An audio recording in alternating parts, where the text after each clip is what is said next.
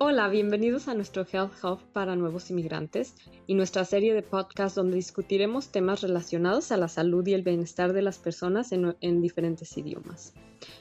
Representamos a la Asociación de Médicos Graduados Internacionales de Alberta, EMGA por sus siglas en inglés. Esta asociación es una organización sin fines de lucro dedicada a la integración exitosa de médicos graduados en el extranjero, así como a la educación para la salud de las comunidades de nuevos integrantes, incluyendo temas relacionados a la navegación del sistema de salud en Canadá, apoyos y servicios disponibles y cómo tener acceso a estos apoyos. Hola, mi nombre es Edna Ramirez Cerino, soy médico de México. Es un gusto tenerlos aquí el día de hoy. Se encuentra conmigo Mario. Hola, soy Mario Pineda, médico venezolano. Es un placer estar contigo hoy, Edna. ¿Cómo estás? Muy bien, Mario, ¿y tú? Estoy bien, gracias. Sin embargo, me preocupa el bienestar de muchas personas que se han visto afectadas por el COVID-19. El número de casos ha aumentado exponencialmente durante los últimos 2 meses en Alberta. Sí, tienes razón, Mario. El número de casos de COVID-19 ha aumentado en Canadá, pero la provincia de Alberta se ha visto particularmente afectada.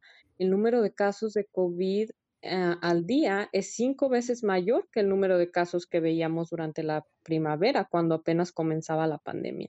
Y la tasa de positividad de casos también ha aumentado significativamente. De igual manera, se ha notado que el número de casos es mayor entre las comunidades de nuevos inmigrantes, lo que sí nos tiene muy preocupados. Y de verdad esperamos que estos podcasts en diferentes idiomas sirvan para mantener a estas comunidades informadas. Sabiendo esto, ¿por qué no hablamos del conocimiento que tenemos en cuanto a COVID-19 y de las diferentes actitudes que hemos tomado frente a la pandemia? Y yo creo que también deberíamos hablar sobre las nuevas restricciones y medidas de salud mejoradas que el gobierno de Alberta ha implementado después de haber consultado con nuestros oficiales de salud pública. Y con esto me refiero a las medidas que comenzaron el día 13 de diciembre y estarán vigentes por las próximas 4 semanas. Sí, absolutamente. Yo sé que el público en general está agotado con respecto a todas estas medidas del COVID-19. Sin embargo, estas restricciones eran necesarias. Pensamos por la que en la fase de confinamiento, en la primavera, hubo una clara disminución en el número de casos. Las hospitalizaciones se redujeron y parecía que la vida estaba volviendo lentamente a la normalidad, pero la segunda ola realmente nos golpeó con fuerza y es mucho peor que la primera. Exacto, los profesionales en salud pública predecían una segunda curva después de que los negocios abrieran de nuevo y las personas comenzaran a tener más actividades fuera de casa, pero es difícil saber si estaban preparados para el incremento de casos tan acelerado como el que estamos viendo ahorita. Alberta tiene más casos que Ontario y Ontario tiene una población 3.5 veces mayor que la población de Alberta. Sí, es alarmante. Pero entonces, ¿qué salió mal? ¿Cómo sucedió eso? Bueno, pues el COVID-19 es una enfermedad que ha afectado a la población mundial y a diferencia de otras enfermedades infecciosas, la enfermedad por COVID-19 no se podía prevenir por medio de una vacuna cuando todo esto comenzó. Los científicos, investigadores de la salud pública, investigadores de salud y proveedores de servicios de salud han aprendido más sobre la enfermedad a medida que ésta se va propagando y como resultado, ahora el uso de cubrebocas es obligatorio en toda la provincia de Alberta. Ok. Parece que cuando las personas comenzaron a reunirse en grupos y se relajaron con el cumplimiento de las medidas de distanciamiento, esto se propagó rápidamente como un incendio forestal invisible. Claro, y los brotes más grandes de COVID se han visto en los últimos 2 meses que han sucedido durante reuniones grandes. Entonces, el número de personas hospitalizadas también ha aumentado y, por supuesto, ha habido personas que han perdido la vida. Este virus afecta al sistema respiratorio y por tanto es más serio de lo que la mayoría de la gente piensa. Sí, esto en realidad es muy triste, extremadamente preocupante. La gente ha perdido sus seres queridos a causa de este flagelo y hay tantas historias que nos han hecho llorar. El virus nos afecta a todos. Algunos niños han perdido a sus padres, una futura madre perdió su batalla contra el COVID, después de dar a luz a su bebé y muchos han perdido a sus familiares ancianos sin ni siquiera poder estar con ellos en el hospital.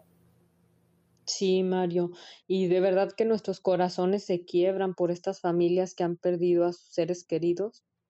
Es difícil creer que una enfermedad causada por un virus tan pequeñito ha afectado la vida de la humanidad en tantos aspectos, físicamente, mentalmente, financieramente. Ha puesto mucho estrés en las personas, familias, comunidades y en la sociedad en general. Yo entiendo que ha sido muy difícil para nuestros líderes mantener un balance entre el sufrimiento económico y la prevención de la transmisión del virus o de COVID-19.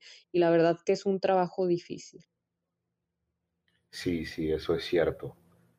Es importante para nosotros comprender la carga que representa un mayor número de casos de COVID en nuestro sistema de atención médica. En los últimos 2 meses, la ocupación de las camas de hospital y camas de UCI por COVID-19 ha aumentado en más del 300%. El sistema de salud está al 90-95% de su capacidad y muchos procedimientos electivos y cirugías se han pospuesto debido a esto. Los trabajadores sanitarios de primera línea se ven afectados por el agotamiento, así como la atención física, mental y emocional. Me sorprendió la noticia de que se está considerando la creación de hospitales de campaña. Y sí, Mario, a mí también. Hemos hablado sobre el cubrebocas y el distanciamiento físico en nuestro podcast pasado porque sabemos que estas son las medidas de salud más efectivas para detener la transmisión del virus. Exacto, y en efecto funcionó en la primavera pasada durante el confinamiento. Absolutamente. Y ahora el gobierno de Alberta, junto con los oficiales de salud pública, ha publicado nuevas restricciones, son más estrictas, más fuertes, debido a que el aumento de casos ha sido tan alarmante y tan acelerado. Ok, entonces esto se sumaría lo que se anunció el 24 de noviembre pasado. Sí, son medidas que se suman a las del 24 de noviembre. Y la mayoría de estas restricciones van a ser efectivas a partir del domingo 13 de diciembre y permanecerán vigentes, perdón, por un mínimo de 4 semanas. Lo más importante aquí es que tenemos que aplanar la curva, tenemos que parar la transmisión de la enfermedad. Estoy de acuerdo. Así que repasemos algunas partes importantes de estas restricciones corregidas y adaptadas a la situación actual. Claro. Antes solo quiero recordarles a las personas que nos escuchan que esta información está disponible en www.alberta.ca y en el sitio oficial de Internet de la página de Alberta Health Services en varios idiomas. Y también tenemos videos en más de 19 idiomas en la página de ainca.ca la página de COVID. Correcto. Bueno, Mario, hace un momento tú mencionabas el comportamiento responsable. ¿Nos puedes decir o describirle a nuestros oyentes a qué te refieres con esto? Bueno, realmente el COVID-19 es una enfermedad altamente infecciosa que afecta principalmente al sistema respiratorio, pero puede afectar a múltiples sistemas del cuerpo también. Las personas con otras afecciones de salud y los ancianos tienen un riesgo particularmente alto de desarrollar complicaciones graves y pueden requerir periodos prolongados de hospitalización. Todo esto puede reducirse entendiendo claramente que si alguien tiene síntomas de la enfermedad o ha sido diagnosticado con COVID, debe asegurarse de que se haya completado el periodo de aislamiento requerido. Sí, y como decíamos, pues las reuniones sociales se han señalado como la causa más probable de brotes de la enfermedad y como resultado están prohibidas todas las reuniones sociales, tanto en el interior como en el exterior. Sí, y los contactos cercanos se limitarán a las personas que viven en el hogar, por lo que no pueden interactuar o visitar a otros. Así es, y ahora también existen medidas estrictas sobre el uso de cubrebocas, ¿verdad? Eso es correcto. Las máscaras ahora son obligatorias en toda la provincia, en todos los lugares públicos cerrados. Esto también se aplica a los lugares de trabajo en interiores. Los empleadores han advertido que es obligatorio que los empleados trabajen desde casa a menos que sea necesario que estos se encuentren físicamente en el trabajo. Eso es bueno. Y si, por ejemplo, si vivo en un complejo de apartamentos, tendría que usar un cubrebocas en los pasillos, ascensores o elevadores y en las áreas donde se encuentran los buzones de correo, ¿verdad? Exactamente. Todos los lugares públicos cubiertos. ¿Y qué otras restricciones crees que es importante que conozcan nuestros oyentes? Bueno, por ejemplo, todos los restaurantes, pubs, bares, salones, cafés que están cerrados para el servicio en persona. Solo se permiten los servicios de comida para llevar, recogida afuera del establecimiento y entrega a domicilio. Del mismo modo, los casinos, salas de bingo, salas de billar y otros centros de entretenimiento como cines están cerrados. Los centros de fitness, gimnasios, spas, estadios también estarán cerrados. Los salones comunitarios, los parques infantiles y los centros de juego infantiles cubiertos, así como los salones de banquetes y los centros de conferencia, se encontrarán cerrados. Esto también incluye bibliotecas, museos y salas de conciertos. Entiendo. Y pues está claro que son restricciones pues más estrictas. ¿Nos puedes decir, qué nos puedes decir tú de los lugares de culto o centros religiosos y los centros comerciales ahora con las festividades a la vuelta de la esquina? Ok, cómo no. Estos están restringidos solo al 15% de su máxima ocupación según el Código de Incendios de la provincia de Alberta. Es muy importante encontrar otras formas de rezar y de adorar, como asistir a ceremonias en línea, por ejemplo. Muchas organizaciones religiosas se han visto afectadas por estos cierres. Todos hemos tenido que hacer las cosas de manera diferente a lo que estábamos acostumbrados. Y sí, con el cierre de emergencia y las indicaciones de quedarnos en casa lo más posible. La otra pregunta que yo tenía, ¿los salones de belleza, uñas y otros servicios, personales también deben cerrar? Eso es correcto. Y no podemos recibir visitas. No es aconsejable ningún viaje fuera de la ciudad. Los hoteles permanecerán abiertos, pero con restricciones, sin piscinas, sin cenas en persona y sin espacio. Es importante tener en cuenta que los visitantes, amigos y familiares que se encuentran fuera de la ciudad no pueden quedarse en casas de otras personas durante el periodo de restricción. Sí, recuerdo haber leído esta información y, pues, la temporada navideña va a ser muy diferente este año, ya que todos estamos limitados a reunirnos solo con aquellas personas que viven en nuestra casa.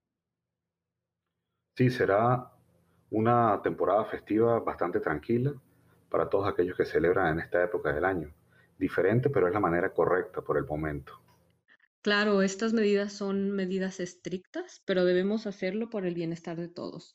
Hay que recordar que esto no se trata solamente de nosotros, esto es por el bien de todos los que nos rodean. Debemos cuidarnos unos a otros y hacer nuestra parte para prevenir la transmisión del virus, siguiendo las medidas de salud pública como mantener el distanciamiento físico, no asistir a eventos sociales ni reunirnos con personas que no viven con nosotros, usar el cubrebocas en lugares públicos cerrados, continuar desinfectando y lavándonos las manos, y conocer la importancia del aislamiento y entender el por qué es indicado.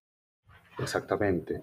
También quiero que nuestros oyentes sepan que pueden haber multas involucradas si no se siguen estas medidas de manera estricta.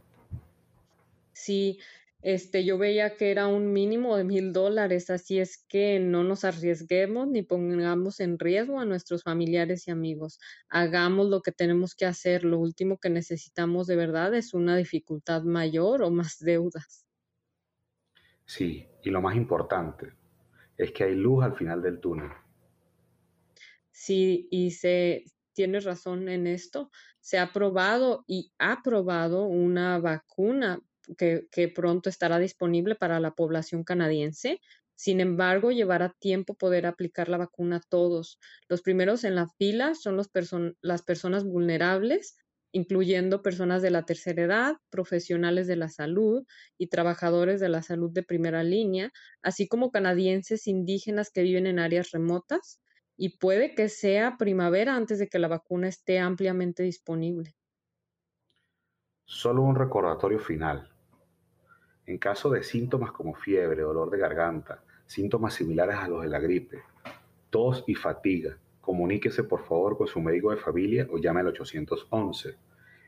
En el caso de síntomas más graves como dificultad para respirar, letargo extremo o vómitos o diarrea intensos, por favor llamar al 911. Muchas gracias por las actualizaciones y consejos, Mario. Creo que hemos cubierto los puntos importantes y espero que hayamos marcado de manera clara la importancia de estas nuevas restricciones. Todos estamos ansiosos por superar este terrible virus y que la pandemia termine ya, pero recuerden, estamos juntos en esto y juntos saldremos adelante. Nuestro objetivo es que la información relacionada con la salud esté disponible en varios idiomas, por lo que esperamos que nuestros oyentes ayuden a compartir este podcast. Lanzaremos estos podcasts mensualmente y si alguno de nuestros oyentes tiene temas para el futuro que les gustaría que discutiéramos, recopilaremos la información de las comunidades. Muy bien, muchísimas gracias. Manténganse alerta, manténganse a salvo y no bajen la guardia. Muchas gracias, ha sido un placer. Cuídense todos, por favor.